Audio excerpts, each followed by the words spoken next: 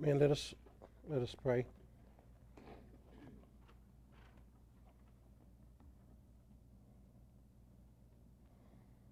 Father, first we thank you for this Lord's Day.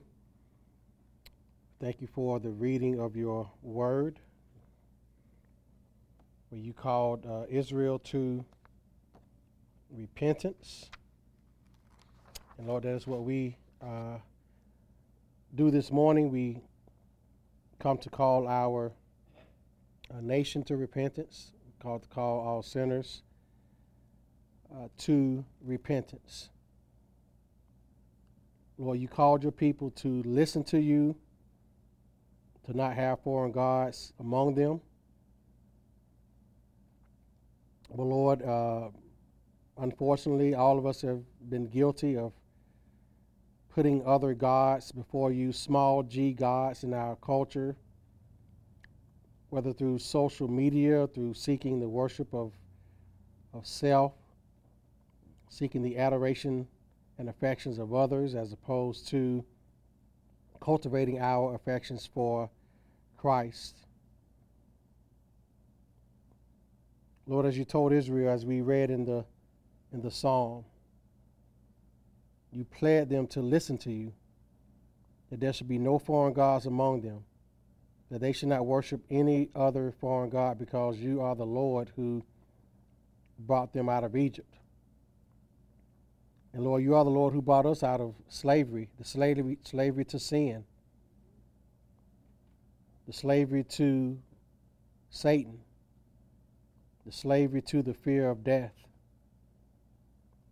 And Lord, though you've done that for us, we still at times turn our backs to you. We still at times shake our fists to you. We may not do it physically, but we do it in our actions, where we rebel against your word. So Father, we come to you this morning as a church, as individuals, to repentance, to turn away, to have a change of heart about sin, that sin is high-handed treason against your holiness, that sin is egregious in your eyes. A holy God cannot stand the sight of any sin. So, Father, we come to you this morning in repentance. Help us to have repentant hearts. As I was reading this morning in 1 Chronicles 29 in David's prayer of praise for the giving of the building of the temple, Lord, he prayed, he pled that hearts be turned to you. And Lord, that is what repentance looks like. It is a heart that is turned away from sin and sinful thoughts and sinful words and sinful deeds, sinful proclivities, and given in to the temptation to sin every time, and turning to you. For David said, keep this forever in the intent of the thoughts of the hearts of your people, and fix their heart toward you. And Father, we pray that you fix our hearts toward you, fix our affections toward you. We can so easily lose our affections for our glorious Savior, Jesus Christ. Lord, keep our hearts fixed toward you. And Lord, give us a loyal heart to keep your commandments, to do all the things that you have called us to do in your word.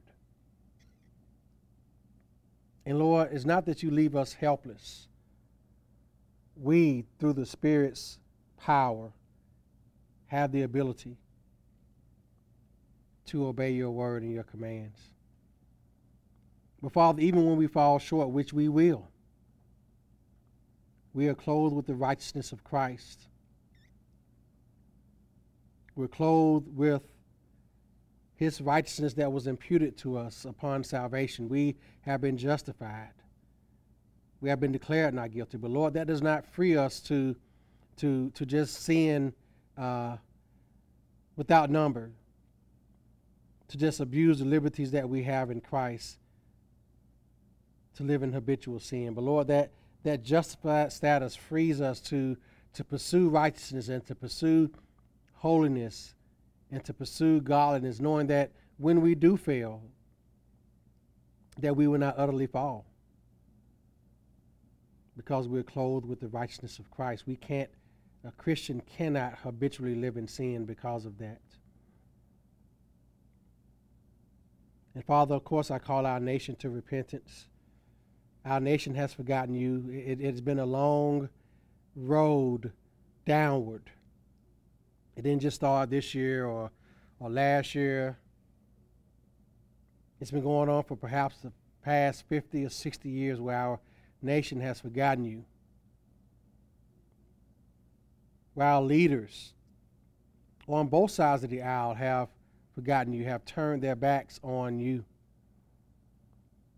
Turned their backs on the Judeo-Christian principles in which our nation was founded. It was not founded as a Christian nation, but our Constitution and our laws are informed by a Christian ethic. Lord, our nation is dismantling that notion of a Christian work ethic, of a Christian ethic. And Father, we call our nation to repentance. We call our leaders to turn back to you. We thank you, Lord, for staying your hand of judgment. We thank you, Lord, for restraining evil. Lord, there will come a day where your hand of restraint will be removed. And Lord, we pray that when that day comes, that you prepare your believers to withstand the evil to come. Lord, until then, we pray that you turn hearts to you. Turn the hearts of those who hate you, who hate your people, who hate your church, which was purchased with your blood. Turn their hearts to you, Lord, in salvation. Shut the mouths of those who wish to devour your people. So that is my prayer this morning for our church and for our nation.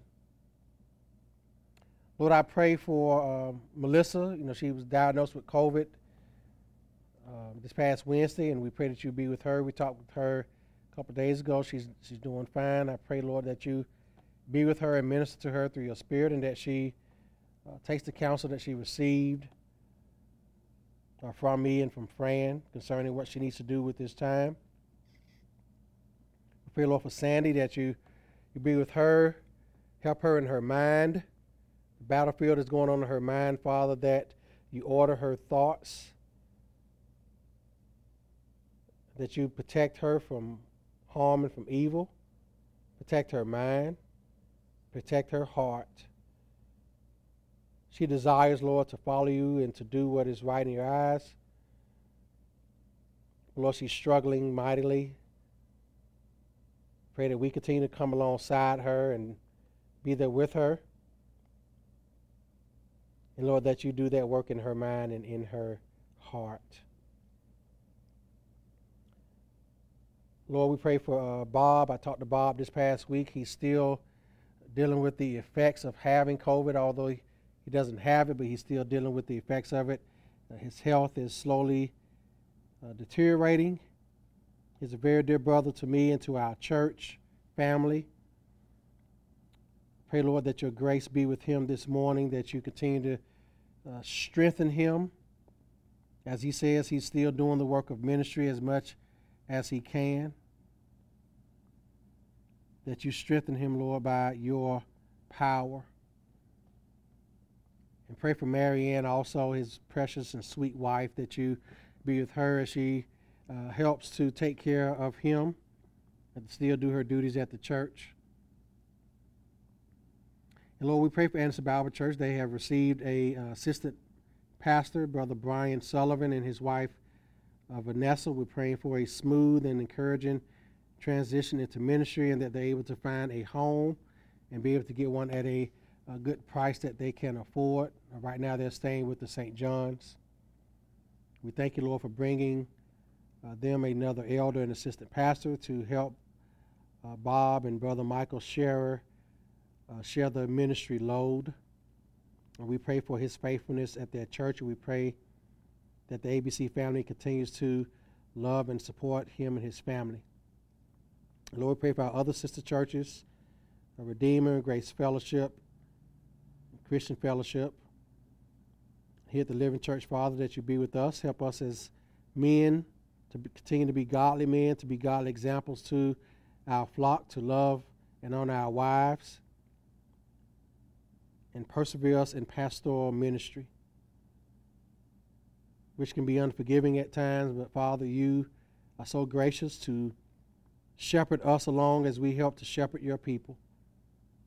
Thank you for your faithfulness to us as men who labor in preaching the gospel, who labor in leading our churches in your truth. Just be with us all this morning as we preach your word. And Father, be with me as I continue my sermon here in the book of Ezra, the first chapter. Assist me by your power to preach this text well. And Father, assist us with illumination from the Holy Spirit to show us the truths that you want us to learn today. In Christ's name I pray. Amen. Amen. Let's turn to Ezra, the first chapter. We're continuing with where we started last week. I did the first two principles of my sermon. I did the introduction talking about the narrative of Scripture and how Israel ended up in exile. It didn't just happen in a vacuum. Beginning with Genesis and going through the books of the law. And we looked at Joshua and Judges and Ruth and Samuel, Kings and Chronicles.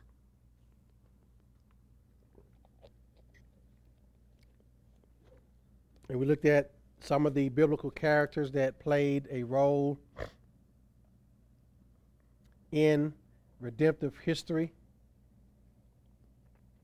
And so after that, we went to the first chapter and we looked at how God had called Cyrus, who was a pagan king. God used him to bring the exiles back to Jerusalem. In the book of Ezra, the Israelites came back to rebuild the temple, to resume temple worship. The temple was the center of worship for God's people. And it was destroyed, of course, by the Babylonians when they seized Jerusalem. Around 586 BC, the deportation started happening, with the Jews being taken from Jerusalem and scattered throughout the Babylonian Empire at that time. And after a period of 70 years, as God had promised, which we're going to look at today,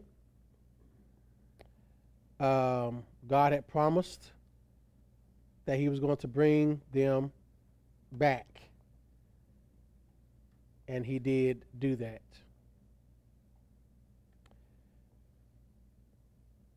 So just recapping here, last week we talked about the first two principles. The first one was that spiritual renewal requires God's great power, and how God has stirred up the spirit of Cyrus and the exiles. And there were some who wanted to come back and some who were comfortable living in Babylon. Then the second principle was that spiritual renewal needs God's providence. And we talked about what providence means, the doctrine of God's providence. And so today we're going to look at the last two principles. The first one is spiritual renewal is according to God's gracious promises. So looking at our text here again, we see that in the year that King Cyrus was king, he had issued an edict for them to come back. This fulfilled God's promise to the patriarchs, and we're going to look at that. If God had not promised renewal and restoration for the Jews, no amount of human effort would have been brought to return from exile. If God had not promised renewal and restoration of Jerusalem, none of this would have happened. They wouldn't have been able to do it under their own power because guess what? They did it. Within those 70 years of exile, there's no record of any Jews going back to Jerusalem to help rebuild the temple. God's timing was absolutely perfect. So if God had not promised it, then it would not have happened. And it says here in the very first verse of Ezra 1 again, in the first year of Cyrus, king of Persia, that the word of the Lord by the mouth of Jeremiah might be fulfilled. So, what was the word of the Lord by the mouth of Jeremiah? If you look at Jeremiah 25, verses 11 through 12, this is the word of the Lord.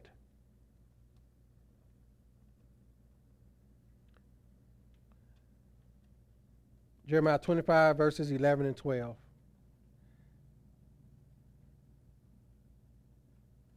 It says, and this whole land shall be a desolation and an astonishment. So this was when the Babylonians were going to come in. And these nations shall serve the king of Babylon 70 years. Then it will come to pass, when 70 years are completed or accomplished, that I will punish the king of Babylon and that nation, the land of the Chaldeans, for their iniquity, says the Lord, and I will make it a perpetual destination. And then looking at verse 13. So I will bring on that land all my words which I have pronounced against it, all that is written in this book which Jeremiah had prophesied concerning all nations. Jeremiah was what we call a pre-exilic prophet. He prophesied pre-exile. Okay? So he was calling Israel, or Judah in particular, to repentance. And of course, he lamented that they did not, and that's why they ultimately went to exile anyway. But Jeremiah was prophesying to Judah beforehand. So God had promised, he had prophesied that they were going to be in exile for 70 years. This was a promise that God had made. And then also Jeremiah 29, verses 10 through 14. It is said again. Jeremiah 29, beginning at verse 10.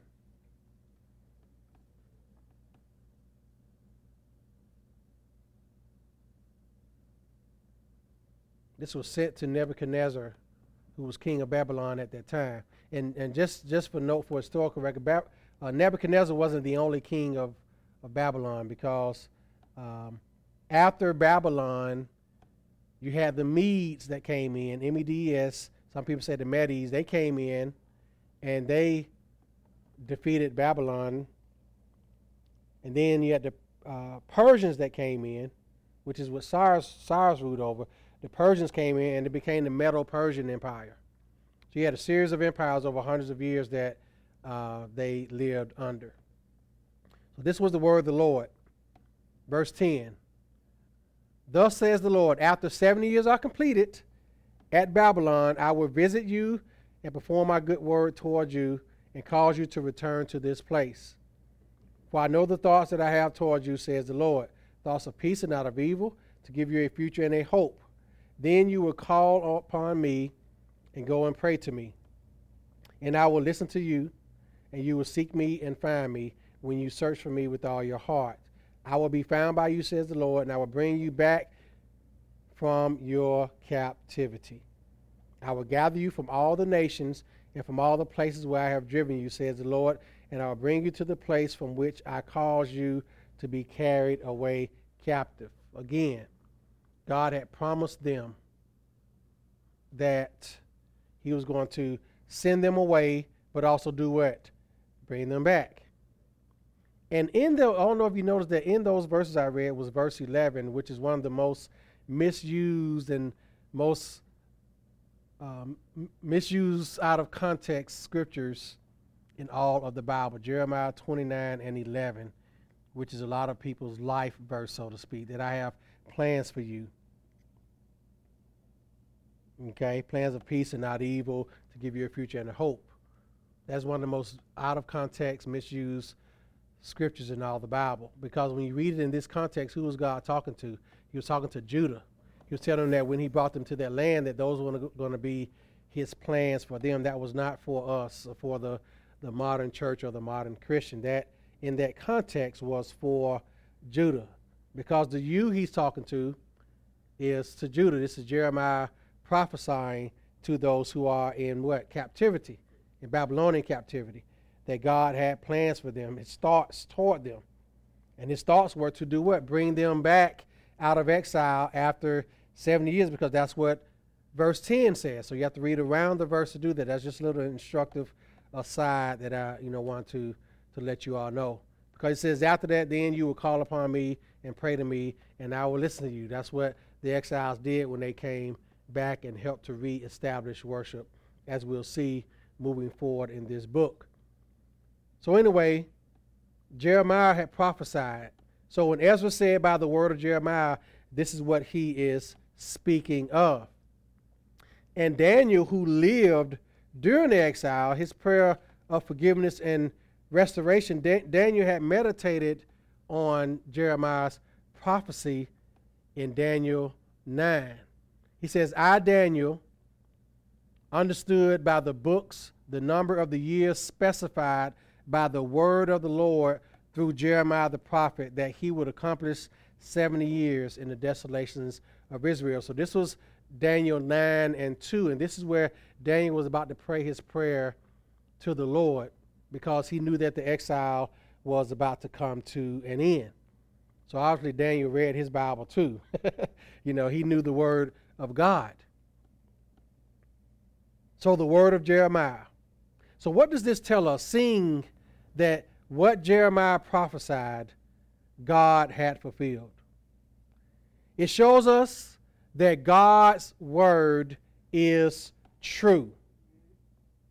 That God's word is true. Again, that God's word is what? It is true. In the book of Joshua, when all the tribes had received their allotted land, the scripture says in Joshua 21 and 43, so the Lord gave to Israel all the land of which he had sworn to give to their fathers. And they took possession of it and dwelt in it. The Lord gave them rest all around according to all that he had sworn to their fathers. And not a man of all their enemies stood against them. The Lord delivered all the enemies into their hand. In verse 45 of Joshua 21 says, not a word of any good thing which the Lord has spoken to the house of Israel. Not a word failed of all or any good thing which the Lord has spoken to the house of Israel. All came to pass. So even Joshua attested to God fulfilling his promises. His promises never fail. Whatever God promises is going to come to pass. Whatever he promises. It doesn't matter what it is. Joshua, in his great speech in Joshua 23 and 14, says, behold, this day I am going the way of the earth. This was his final farewell to Israel. He says, and you know in all your hearts and in all your souls, that not one thing has failed of all the good things which the Lord your God spoke concerning you. All have come to pass for you, not one word of them has failed. Man, God fulfills his promises. He fulfilled his promise to Israel. He was going to punish them because of their rebellion, and they were going to be in exile for 70 years. But after 70 years were complete, they were going to come back. And that is what we see happening in the opening verses of the book of Ezra. God, spiritual renewal is according to God's promises. What has God promised us in his word? That is what we have to hinge our faith on. Not on the wisdom of this world, which is foolish, which is empty. When God's gracious promise of renewal comes to pass, they foster or they give birth to us a renewed faith in the truthfulness and the faithfulness of his word. When we see that God is faithful to his word, it renews our faith in his word, in the truthfulness of Scripture. That God's word is true. Lord, you are true. Lord, you are truth. Your word is truth.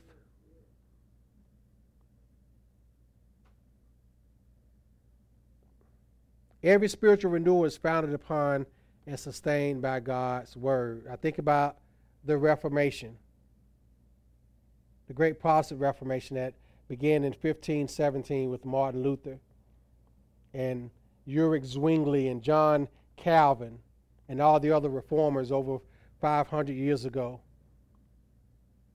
when they protested against the Catholic Church and its abuses. That is how the Reformation started. That Reformation was based on Scripture, that salvation is by faith alone, that justification is by faith alone, through Scripture alone, in Christ alone, to the glory of God alone. The five solas of the Reformation was based on Scripture, based on the truth of God's word. The Reformation was a renewal of the word. The reformers, Luther, Calvin, and others, began systematically teaching and applying God's word in ways that were grossly neglected by the Catholic Church. The Puritan movement here that began in England and came over to America in the 17th century, in the 1600s, it was also centered on God's word, where pastors would explain and apply the great doctrine of Scriptures, usually in hour-long sermons. J.I. Packer said that in his book, A Quest for Godliness, that the Puritans were committed to the exposition of Scripture, applying the great doctrines of Scripture in usually hour-long sermons to teach people the Word of God. In Christ, we find the gracious promise of spiritual renewal fulfilled. We find that ultimately in Christ. Why is that? Because Christ was the promised Redeemer. We see that in the book of Ruth, Boaz being the kinsman redeemer, a type of Christ. David being the Christ king type, where God promised David that there will never fail to be a man on his throne, and God was speaking of Christ at that point. So we see Christ as the promised king. We see Christ as the promised Lamb of God. Remember, Psalm 23 is about Christ. The Lord is my shepherd. Christ said in John 10, I am the good shepherd. I am the shepherd of the sheep. All the others that came before me were hirelings. They were not the real sheep. Christ is the good shepherd. And when David is writing Psalm 23, he is foretelling of Christ as our shepherd. The Lord is my shepherd. He's speaking of Christ. That was a promise Christ as our servant. Isaiah speaks of Christ as the great servant of God. And Christ is the servant of servants. He was a servant when he washed his disciples' feet at the beginning of John, the 13th chapter. He told his disciples when they were arguing about who's the greatest, he said, let the greatest among you be his servant. Because the Son of Man did not come to be served, but to serve and to give his life as a ransom for many. All of that was a fulfillment of the Old Testament. All those promises. He came to set people free from the bondage and tyranny of sin. So all those precious promises of the Old Testament, Isaiah 53 that speaks of his crucifixion, his death, and his resurrection, all those promises that point to Christ, God faithfully fulfills them. And then think about other promises in God's word that he has specifically for us. You know, when we have fear of man, we begin to fear people and fear the opinions of people. And Christ tells his disciples in Matthew 10, don't fear him who's able to destroy the body but not the soul. But fear him who's able to destroy both the soul and body in hell. We're not to fear man. When he says before he ascended, I am with you always. We should never fear that God is not with us. Why? Because he promised that I am, now I will be with you always. He said it emphatically, I am with you. I will be with you always. Until the end of the age. Hebrews 13:5, the Lord is my helper. I will not fear. What can man do unto me?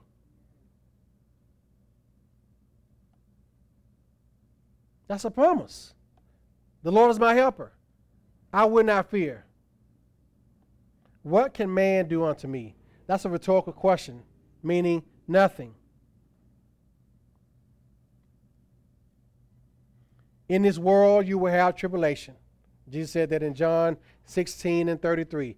In this world, saint, you will have tribulation. You will have trouble. But, what did Jesus say? Be of good cheer. In other words, take joy. Why? He has overcome the world. The systems of this world that stand opposed to God. Christ has already overcome that. So we will have tribulation. That's a promise. But be of good cheer.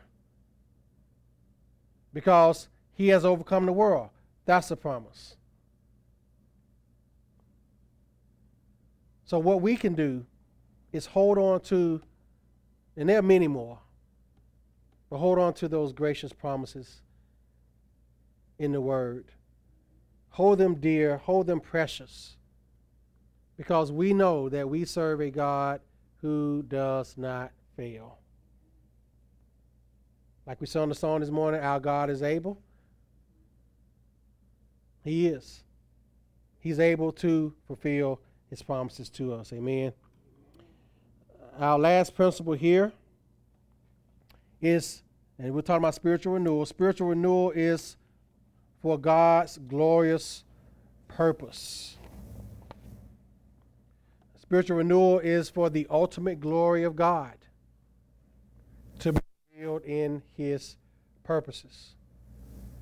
Because the fact of the matter is the exile was ultimately accomplished by God, and it was accomplished for God. His purpose will be revealed through a rebuilt temple, through the reestablishment of worship, and a renewed people. This chapter is just the beginning of it. It was accomplished by God, and it was for God. And we're going to see as we read through this book and study and preach through this book that God's purpose, his glory, was going to be revealed through the temple being rebuilt, through worship being reestablished and through the people repenting of their sins and recommitting themselves to the law of God, which ultimately brings glory to God when there's a renewed sense of worship. Where do we see the glory of God most supremely revealed? In Christ. It's going to be revealed in the rebuilt temple when Jesus the Messiah appeared there. Luke 2 and 32. God's salvation, which he prepared in the presence of all people, the light of revelation to the Gentiles, and the glory of your people Israel. That is when the glory of the rebuilt temple was supremely revealed. It was revealed in Christ. Christ is the greater temple. John 1, the Word became flesh. I think that's around verse 12, 13, 14. The Word became flesh and dwelt. Dwelt means tabernacled among us. And we beheld his glory. His glory as the tabernacled God, God among his people.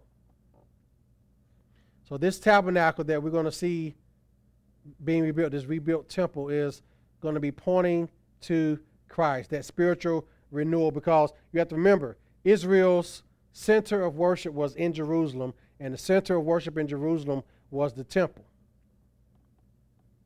That was where they worshiped. And of course, the Babylonians, as I said earlier, they came and destroyed that temple and plundered it of all the precious things that it had in it. But they destroyed their center of worship. That's where they worshiped. The holy city of Jerusalem, in the temple which Solomon had built. And so God's way of renewing them was through the rebuilding of that temple. But Christ has a temple that is not made with human hands.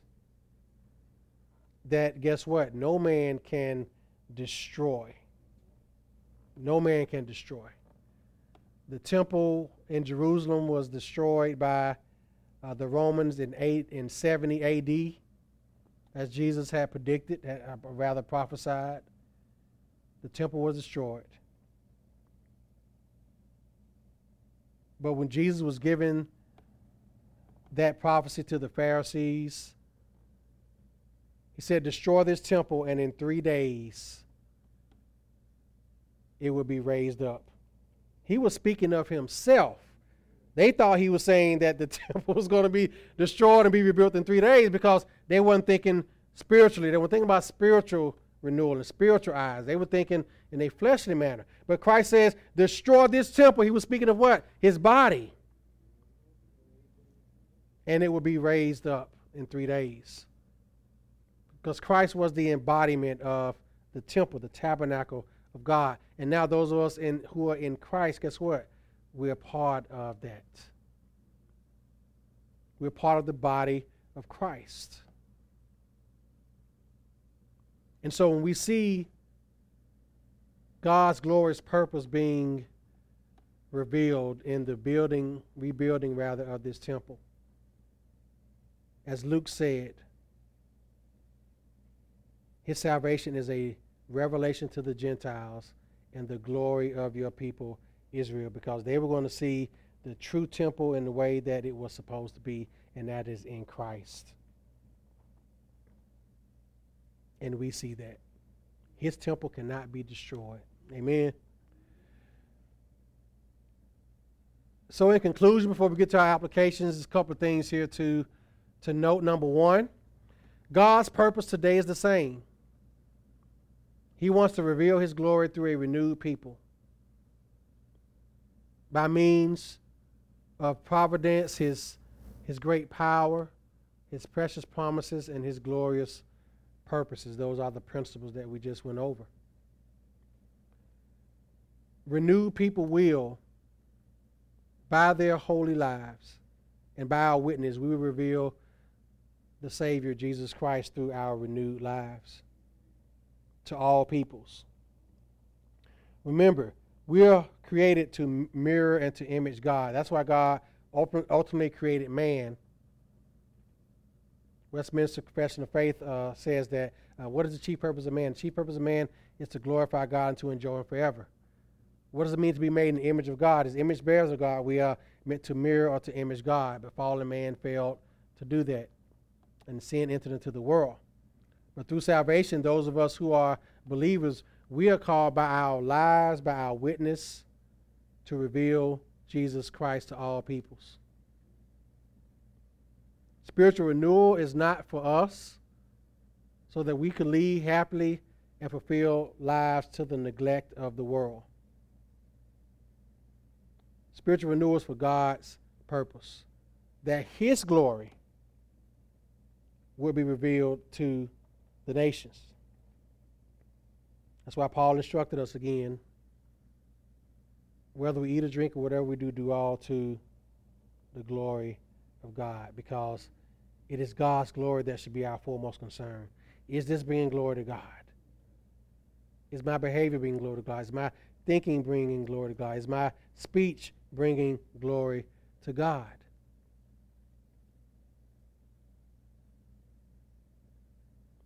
And this is also a call for men, and especially, not just in the church, but, well, in the church in particular. It says, it was the heads of the fathers' households of Judah and Benjamin that arose to challenge to return to Jerusalem. That's in verse 5. God does greatly use godly women. He does. He has ordained for men to take the spiritual lead in the home and in His church. God won't bring renewal when men are spiritually passive. Men ought to be spiritually active in helping to bring renewal to God's church and to His people. And the women come alongside us. It is the responsibility of godly men to do that. And we know, unfortunately, especially in our culture, that we have a severe lack of godly men. And we have just lack of men, period, leading their homes. When you have upwards of 1 out of every 6 babies being born out of wedlock. There's a crisis there, but in the church that, of course, ought not be the case. The fathers of Judah and Benjamin, they arose to take that challenge. And that is what God has challenged us as men to do. Applications here. We've got 4 of them. First of all, we pray for spiritual renewal in our life and in the life of our church. I was praying for repentance this morning. That's something that we ought to do, not just occasionally, but often. If we want spiritual renewal, whether personally or for God's church, we must humble ourselves before God and ask Him for it, pray for it. We don't want to be content in Babylon, so to speak. Remember, all the exiles didn't want to come back. Some of them wanted to stay. They had become comfortable. But we don't want to be content in Babylon.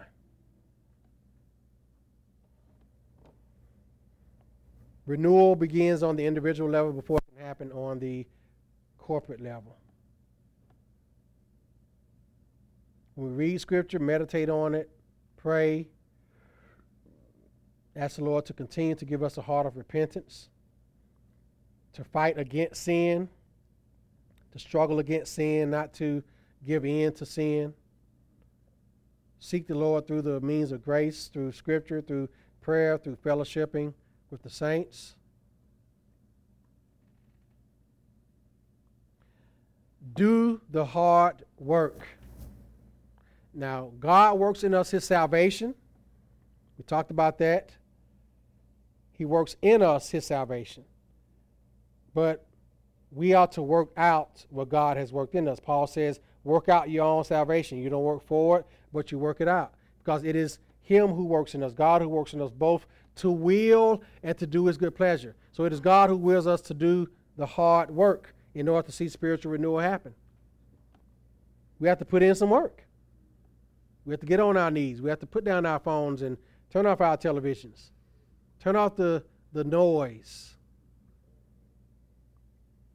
I have to fight for it.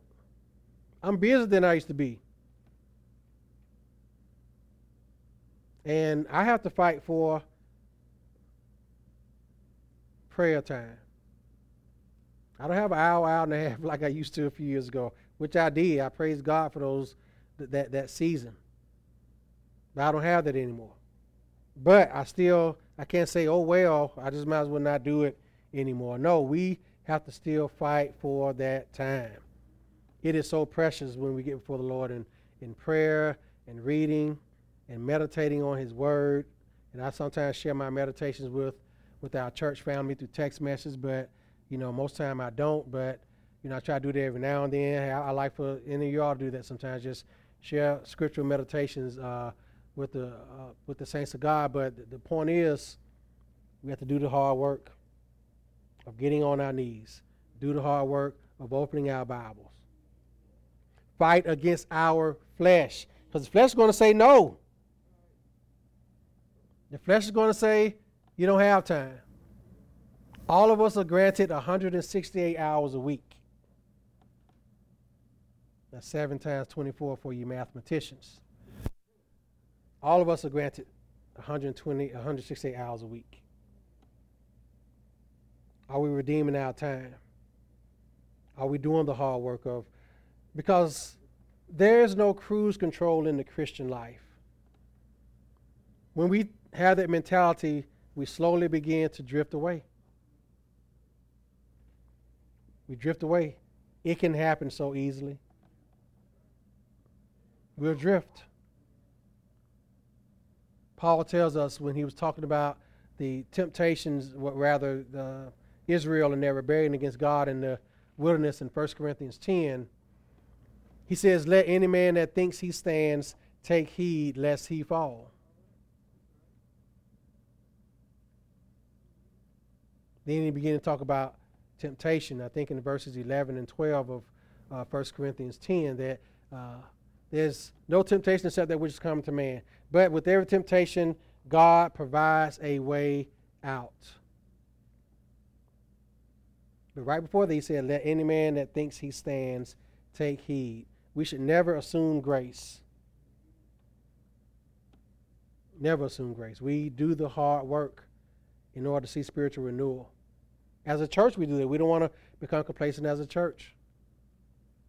Number 3, trust in God's word to bring his promises to pass. We talked about that earlier.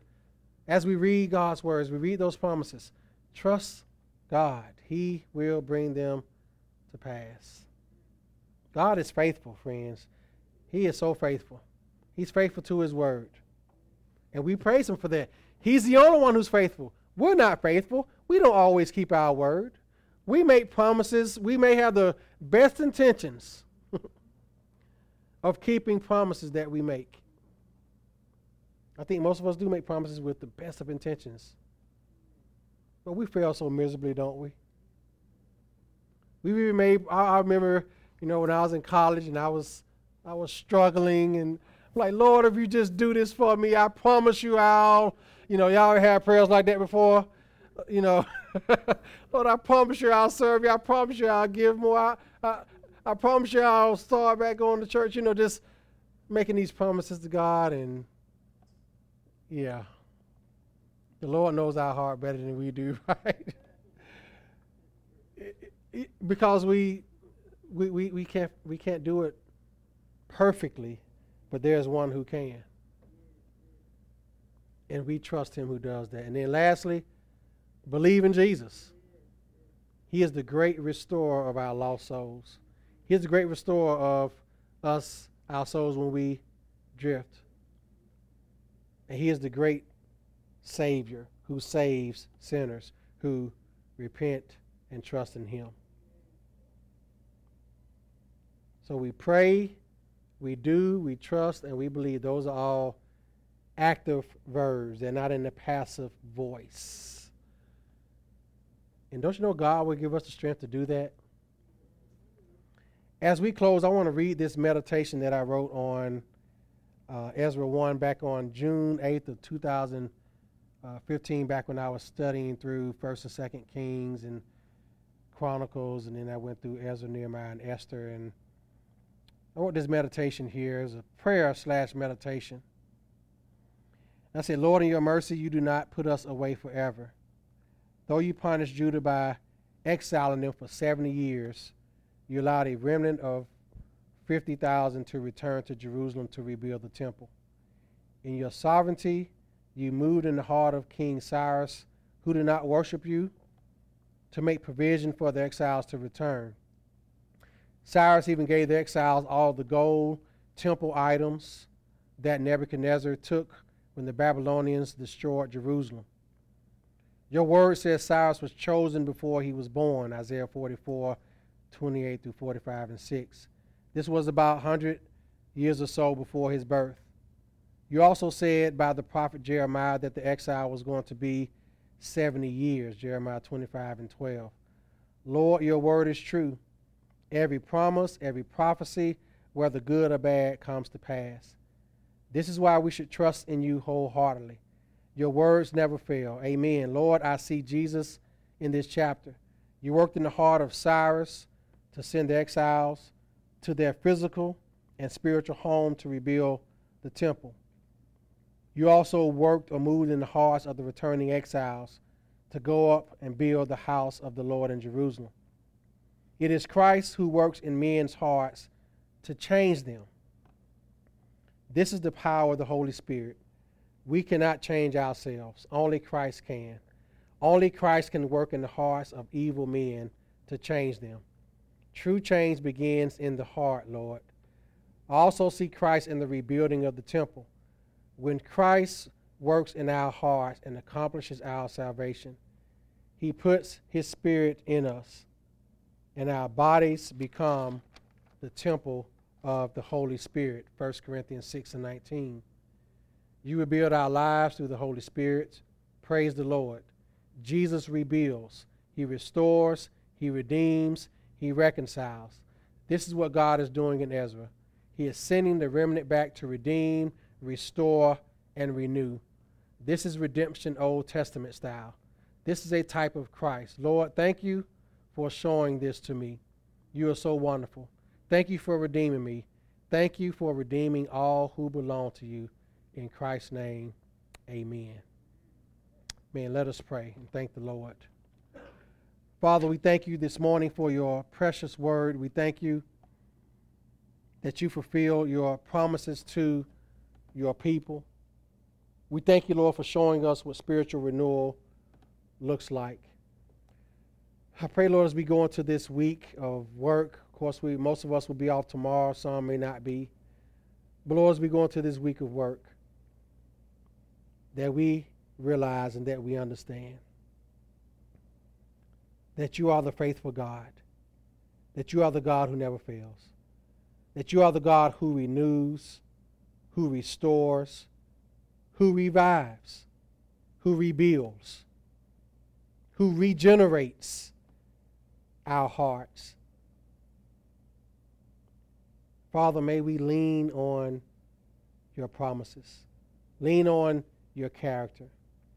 You will never deny yourself. You will never deny who you are. Father, thank you for showing us Christ in your word today. As we go through this week, help us to do the work, to trust in your word, to believe in Jesus, to pray for spiritual renewal. Do all this, Lord, with the Spirit's help and the Spirit's power. And Lord, as occasion presents itself, to share the gospel of salvation with those who do not believe, that they may experience spiritual renewal, that their hearts may be converted from darkness to light, that they may be transferred from the kingdom of darkness to the kingdom of light, that they may go from being rebels to children of the Most High God. Father, continue to be with us this Lord's Day. Thank you for being faithful. Be with us tomorrow and for the rest of the week until we meet again on Bible study. And Lord, we just praise you and we thank you for your word. In Christ's name, amen.